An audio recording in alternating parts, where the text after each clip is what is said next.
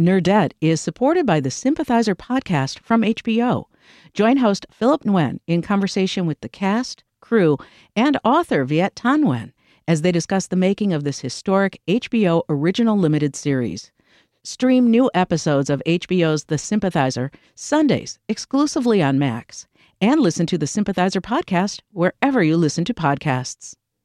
Think on your feet for our Fast and Curious 5K, a one-of-a-kind race hosted by WBEZ and the Chicago Sun-Times on Saturday, July 27th at Humboldt Park. More info and early bird registration at wbez.org/events. I'm Greta Johnson. I'm Trisha Bobita. And from WBEZ in Chicago, this is Nerdette. Today's show will sound a little different than usual. As most of you should know, March 14th is a big holiday for the nerds out there. It's Pi Day. It's also Einstein's birthday. But more importantly, it's Pi Day 3.14, and this year, 15. So we got 2 extra digits of the number pi in our date this year, which was worth celebrating with lots and lots of pizza pie, dessert pie, at Adler Planetarium. It was a beautiful nerd celebration of Pi Day running all over Adler. You'll hear our conversations with astronomers and scientists. So much space fun! We also will get to know Great Lady Nerd of History, Dorit Hofflet. That and a whole lot of Pi Day nerd confessions on Nerdette. Because everybody's a little nerdy about something. And it turns out a lot of people are nerdy about space. I'm just going to say it. Make it snappy, nerd! Nerds! I'm Greta Johnson. I'm Trisha Bobita. And you're listening to Nerdette. Dr. Shane Larson and Laura Truey have amazing jobs where they're astronomers at Adler Planetarium for part of the time, and they teach physics and astronomy at Northwestern University the rest of the time. When we talked to them at Adler Planetarium on Pi Day, we started by asking how they hit the nerd jackpot and managed to make the thing they love most into their day jobs. Here's Shane Larson. I have a very long and winding path. When I was first trying to go to college, I had decided I wanted to be an astronaut, okay? Which, how many people wanted to be an astronaut when they grew up? Okay, Clap, right? Yeah, that's right. So I wanted to be an astronaut. And at the time, the way to be an astronaut was to fly on the space shuttle.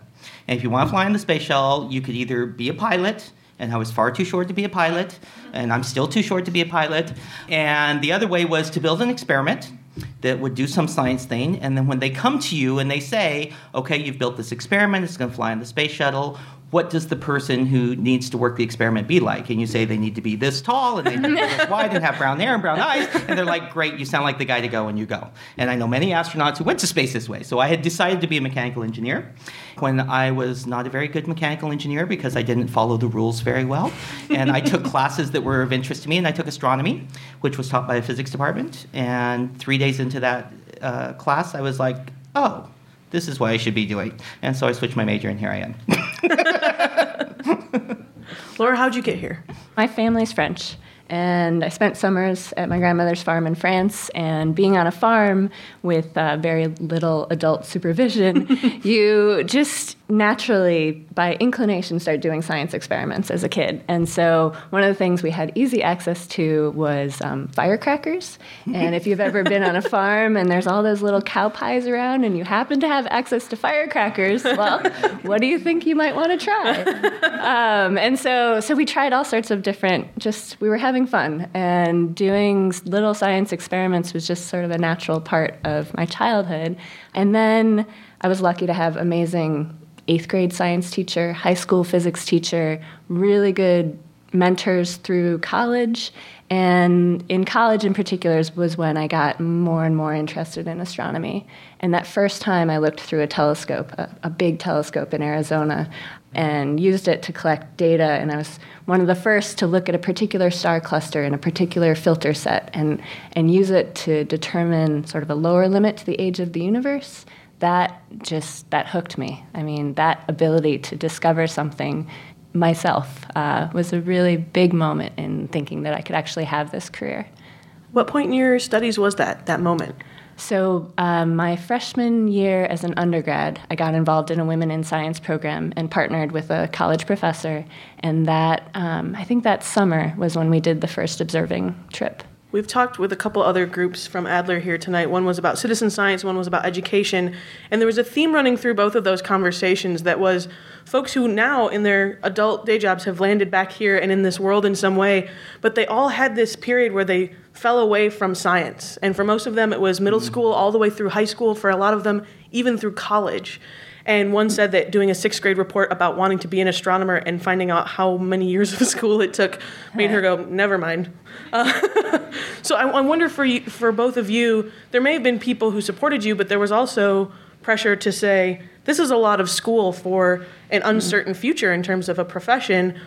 Do you think that having those experiences early on of freshman year of undergrad kept you hooked? And how do we get more people to have those experiences earlier in their education? So yes, definitely. There's even research showing that if you get kids doing a research project in high school, that really helps in terms of persistence through the college years and into grad school. For me, a big moment was realizing that you get paid as a regular job in grad school. And so it was definitely 4 years of college, but then it was like my first job was being a grad student. So it was a little bit of a different way to think about it, which I always try to pass on to the students I mentor. I don't think I ever went through a phase where it was a question that this is what would happen. My dad and my mom are both scientists, so I think I was probably exposed to the idea of an early age that being a scientist for your whole career is okay. And while the job market is always uncertain, and I just never really thought about it, I just did it. And I think I'm fortunate that it all worked out in the end, and I'm not, doing some other career like, being an orthopedic surgeon or something. But, I just never really kind of looked sideways at it and worried about it. But my family never gave me pressures that I had to worry about it. And certainly there are other families where that does happen, right? Laura, you're still involved with women in science organizations, right? Tell us a little about that. So in undergrad, it was really because of that Women in Science group that I was able to keep going. And so then in grad school, I was lucky to be at the University of Wisconsin-Madison, and we had an amazing group of women in our grad school cohort. And so we created a Women in Physics and Astronomy group, but it was really just us hanging out with a bunch of friends. And they were just a wonderful support system, which was key for making it through grad school, which has lots of ups and definitely it's tough. When I became a postdoc at Northwestern, the American Astronomical Society has a committee on the status of women in astronomy. And I think because of my prior experience and interactions, I was asked to serve on that committee. And so we help just provide guidance and policy recommendations for the community, but also to the National Science Foundation, to our government, in terms of what supports can be put into place so that women feel access and feel supported through STEM career routes. Important issues like family leave policies and stop the clock and being recognized for, et cetera, et cetera. So through the Committee on the Status of Women in Astronomy, I got involved, and then very much through the Adler and all the different programming we do for women, girls, elementary school, middle school, high school level, and supporting their interest in science and access to these science careers. Shane, your origin story includes a woman who was a groundbreaking scientist. So my mom was, she's the first woman in the United States to get a degree in forestry, actually. Forestry, yeah. So this was in the mid-'60s. She went to Stephen F. Austin in Texas. And there was no group for her to hang out with. One woman with all the guys in forestry. And so I was telling you before the podcast, my mom has these stories that I find very awesome to listen to because it tells you a lot about my mom's personality. But, they would go out to the field and they go tromping through the woods and you got to wear your boots and look out for rattlesnakes. And they come back to campus and all the guys would go to class. And the dean wanted my mom to go back to the dorm and change into a dress and then come to class and be a girl. And she's like, no, not going to happen. Went to class with all the boys, and I don't think the dean was too happy with her, but what could he do, right? So it was awesome. So I've always had that kind of role model in my life. You just do what you do and don't pay attention to the people who make stupid rules on top of you. And then when I was an undergraduate, actually all of my advisors were women as well. So my undergraduate research advisor was a very good biophysicist. She taught me a bunch about biophysics and lasers and genetics. I worked in her lab. That firmly convinced me I didn't want to be a lab person, but it's not because of Jean, but because of the work. And then my academic advisor was also a woman who got me into gravity. She's a mathematical physicist from the University of Texas, and she worked on black holes. Yeah, she's the one who started this. This is her fault. So yeah. So Shane, when we were doing research about you before this event, I also came across something that I thought was really interesting called the Erdős number. Oh. And now this is essentially like the 6 degrees of Kevin Bacon. Yeah. But for super science nerds, right? Yeah. So who is this? Like, tell us. So Paul Erdős is a very famous mathematician. If you like reading biographies about scientists, there's a fantastic biography about him called The Man Who Loved Only Numbers. And so the kind of story of Paul Erdős is he was very itinerant. He didn't like to kind of hold a steady job or have a house, and he would travel around the world to visit colleagues and basically couch surf, work with them and write papers, and then go to his next college and couch surf and work and write papers with them. Just like Kevin Bacon. Just like Kevin Bacon. That's what you do. You crash at Kevin Bacon's joint and write. No. So Erdős, he was a phenomenal mathematician. There's all kinds of really interesting pure math results that are due to him. And so it's a kind of mark of distinction if you've ever written a paper with Paul Erdős. And so they're in the literature. We do this in science, and it happens with other scientists as well. In physics, there's a similar number called the Bohr number, which is a pun based on atomic physics because Niels Bohr developed the atomic theory, right? Bohr. So, that's right, yeah. So it's all that stuff. But the Erdős number is your separation in academic papers from Paul. So if you wrote a paper with Paul Erdős, your Erdős number is 1. And if you wrote a paper with someone who wrote a paper with Paul Erdős, your number is 2, and on down the line. And so if you spend time sifting through the literature, you can figure out how many separations you are to Paul Erdős. I think mine currently is 5. But I know someone whose Erdős number is 2, so I really need to write a paper with him so I can get to 3. And so yours is 5 right now, but it used to be higher, right? Yeah, so this is the thing, is if you can find a better linkage, your number can go down. So usually what we say is my maximum Erdős number is. So it used to be 6. And the 6 I like because it goes through Einstein, but the 5 is nice because it's shorter. So you mentioned Einstein. We should say happy birthday. Yeah. Happy birthday. It's Einstein's birthday. It's Einstein's birthday. Yes. And you told a whole crowd of people a whole lot about Einstein earlier today. Can you give us just a little Reader's Digest version for the folks who weren't able to see that talk earlier today about why we're celebrating? Pi Day is an awesome day to talk about Einstein because everyone's here to do Pi Day stuff, but it was his birthday. And so the talk I like to give on Pi Day about Einstein is about the science he did, much of it which was captured during his early life, during the first 15 years of the 20th century. And what I told people today is that's kind of awesome because if you think about the fact that Einstein was the person of the century from Time magazine, all the work he did was during the first 15 years. So whoever's going to be the person of the century in the 21st century is working right now within the first 15 years, right? So a whole bunch of work he did in his early life was done. It's very fundamental knowledge. It's kind of, crazy science stuff that you learn in school, and it's not obvious why it's important. But now, 100 years later, every single bit of it has been transformed into things that influence and affect our everyday lives. And so we spent 20 minutes this morning talking about this is Brownian motion, and this is the photoelectric effect, and this is special relativity, and here's how all of those things are in your everyday life, and you didn't even know it. And so that's what we talked about, yeah. And speaking of things in your everyday life, roller derby.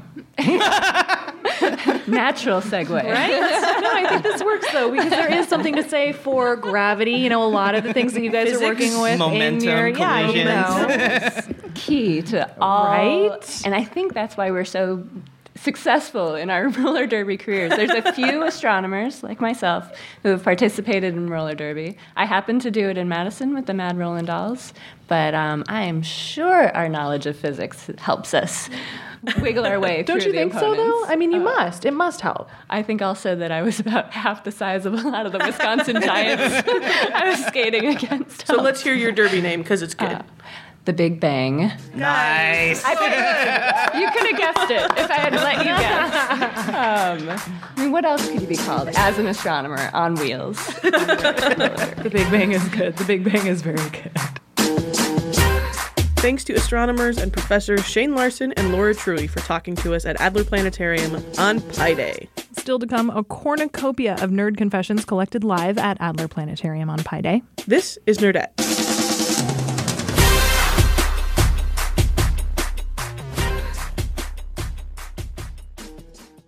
Nerdette is supported by the Sympathizer podcast from HBO.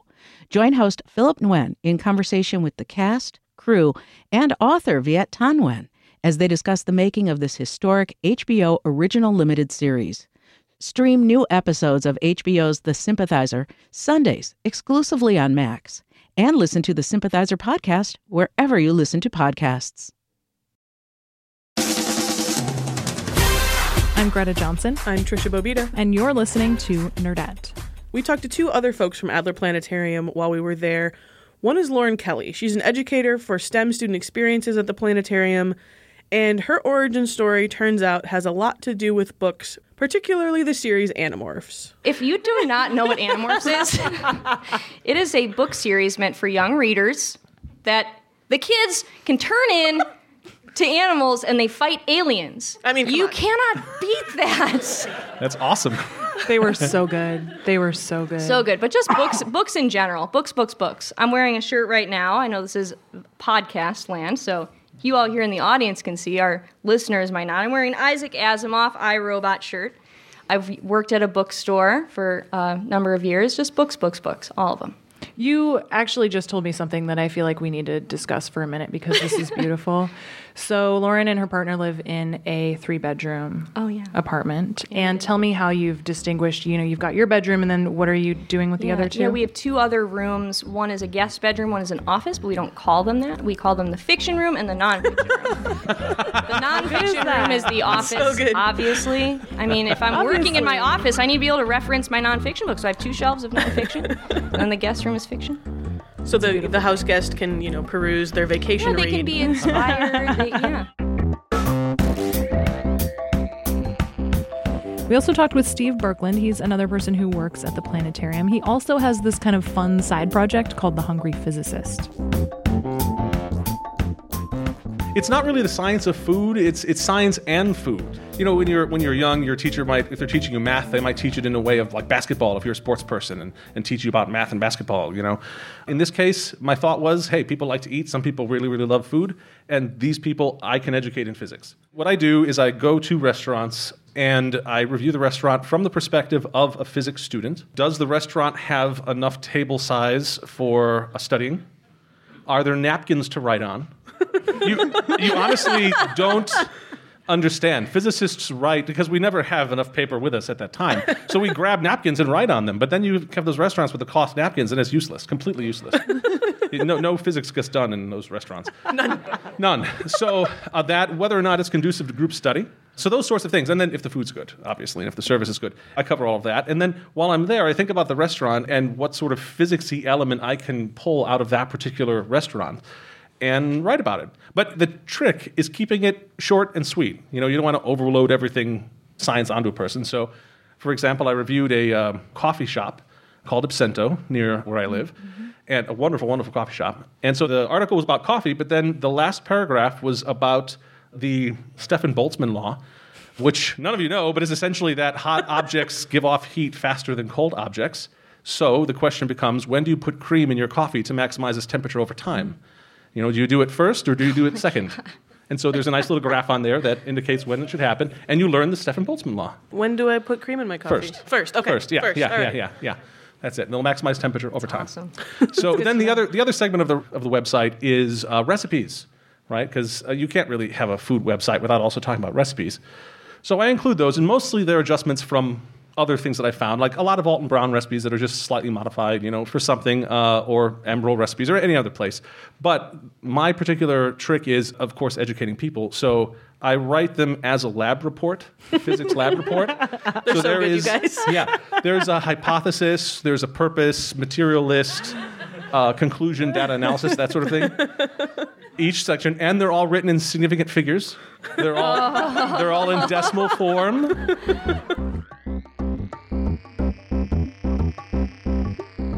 That's Steve Birkeland. His website is The Hungry Physicist, but he says he'll draw the line at doing the recipes in metric. I have to say, Trisha, it is really important to do recipes in metric. I recently learned that you can only get good flour liquid ratios if you work in grams, because everybody's cups are different. This is why we have a kitchen scale. I'm serious. Metric, we're all going. We're all going to convert. It's going to happen.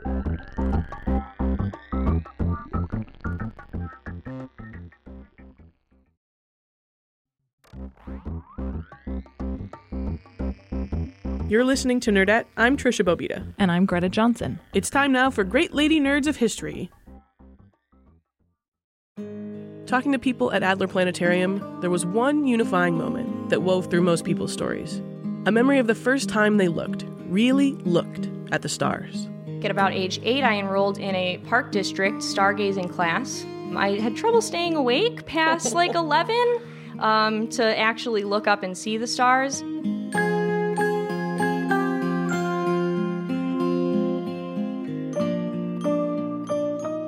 I honestly can't think of anything during my sort of education that really made me think, wow, science is amazing.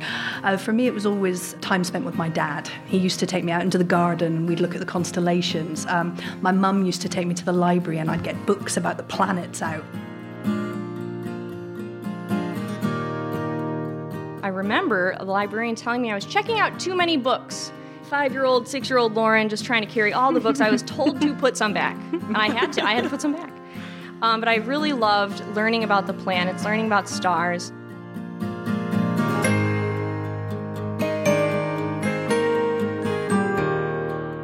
I bet a lot of them, and a lot of you amateur astronomers out there, have a book by Dorrit Hofflet on your shelf.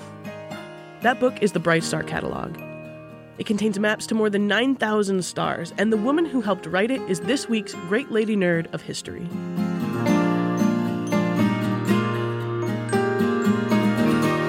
Hofflet was born in March of 1907. She earned a degree in mathematics and then a doctorate in astronomy. She was only 23 years old when she started working at the Harvard College Observatory.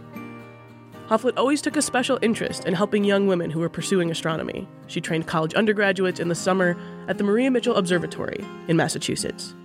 Hofflet officially retired in 1975 at age 68, but she continued to work daily from her office at Yale until well into her 90s. She lived to be 100 years old. Her autobiography is Misfortunes as Blessings in Disguise, which is a pretty good title. That's where I found a quote about her, from a speech that was given when she got an honorary doctorate in 1998. This is what Professor Christine Larson had to say about Hofflet. It is a basic tenet of stellar astronomy that those stars which burn hottest and brightest and draw the most attention to themselves also burn out the quickest, rapidly becoming nothing more than fading memories. Meanwhile, those unassuming stars, which steadily shine in the background, content to diligently produce energy at a more modest pace, continue to influence the universe with their light and heat for many generations to come. Hofflet's decades of work in astronomy and the Bright Star Catalog means she still offers plenty of light to stargazers today. So if your Bright Star Catalog is collecting dust in some corner on a bookshelf, go get it right now. Flip it open, or Google it and you'll find a copy online. Then head outside tonight and look at the stars.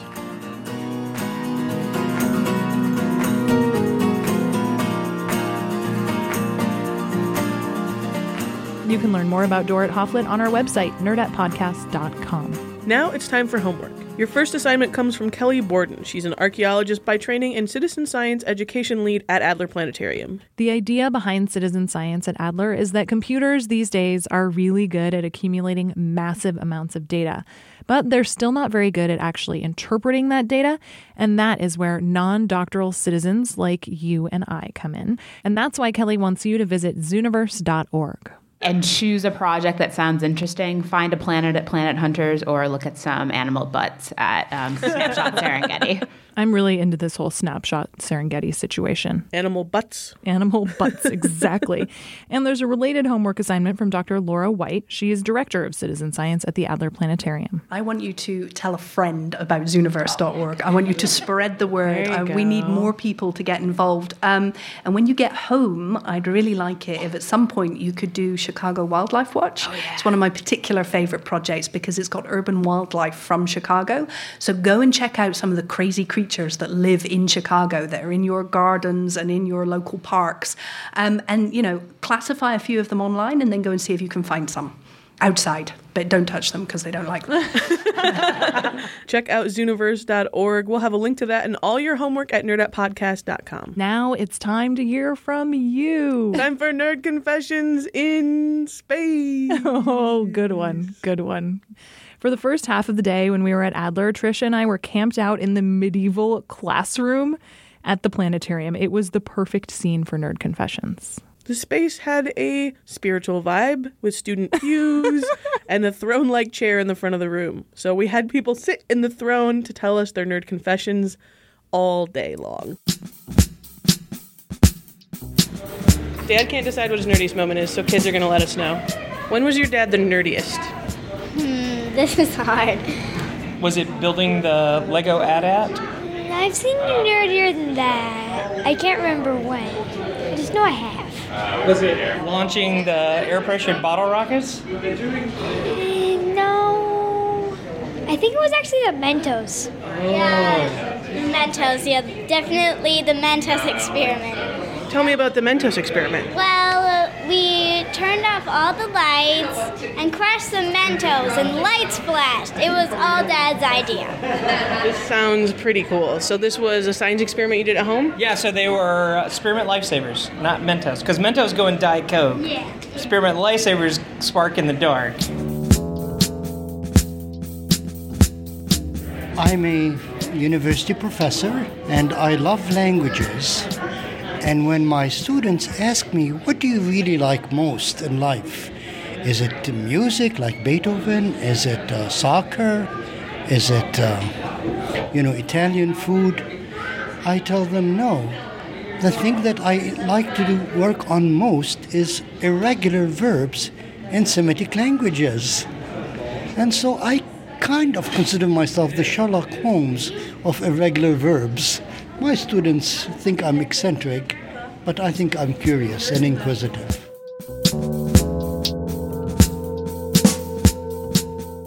When I was in 5th grade, I dressed up as Harpo Marx for Halloween, thanks to the influence of my 3 older brothers. And I was so committed to the role that when I was trick-or-treating, I did not speak at all during the entire night. All I did was honk my horn. I did this and spent the whole day not speaking and only honking a horn at people. And no one your age knows who you are or what you're dressed up as. That's what's great about it. It's like completely confusing to them. But all the parents thought it was awesome and I got extra candy. Yes, so good. I love to bring my students treats in the form of chocolate-covered crickets as both a way to talk about alternative forms of food and eat tasty snacks. How do they react? There's generally 2 camps. 2 that are very excited to just do something absolutely disgusting, and 2 that refuse to touch them. But then they find out that they just kind of taste like chocolate-covered peanuts, so it's okay. I was 8 years old. I was reading A Wrinkle in Time. I got on the school bus one morning, and I did not realize until we had driven partway down the road that I had dropped it before I had gotten on the bus. I made an entire school bus of 30 kids stop, wait for me to run down the road and run back so that I could get my book, because I was not leaving my book behind. And I still have that book, and it still sits in my bookshelf, and my little girl is going to have the chance to read it.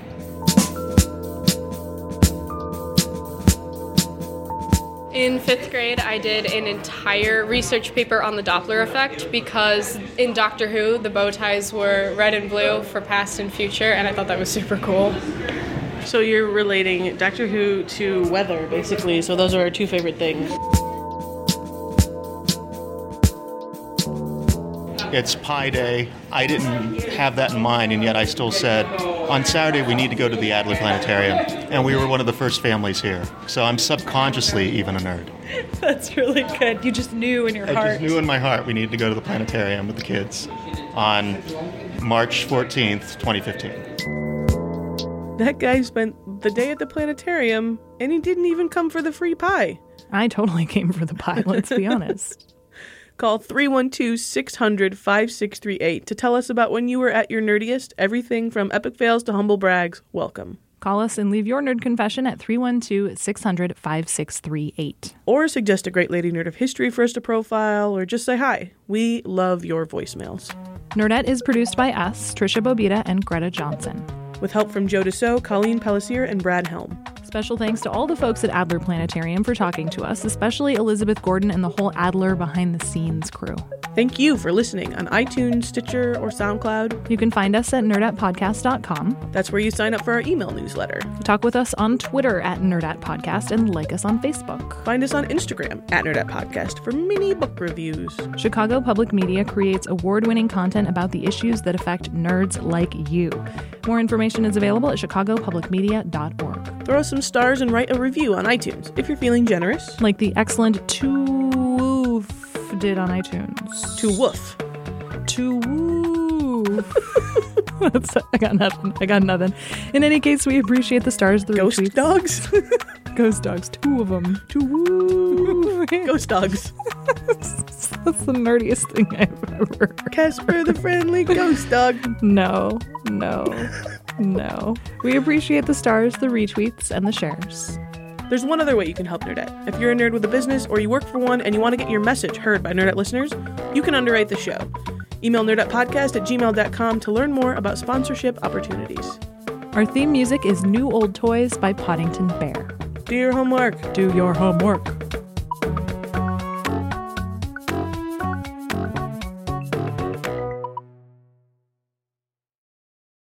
Nerdette is supported by the Sympathizer podcast from HBO. Join host Philip Nguyen in conversation with the cast, crew, and author Viet Thanh Nguyen as they discuss the making of this historic HBO original limited series. Stream new episodes of HBO's The Sympathizer Sundays exclusively on Max, and listen to the Sympathizer podcast wherever you listen to podcasts.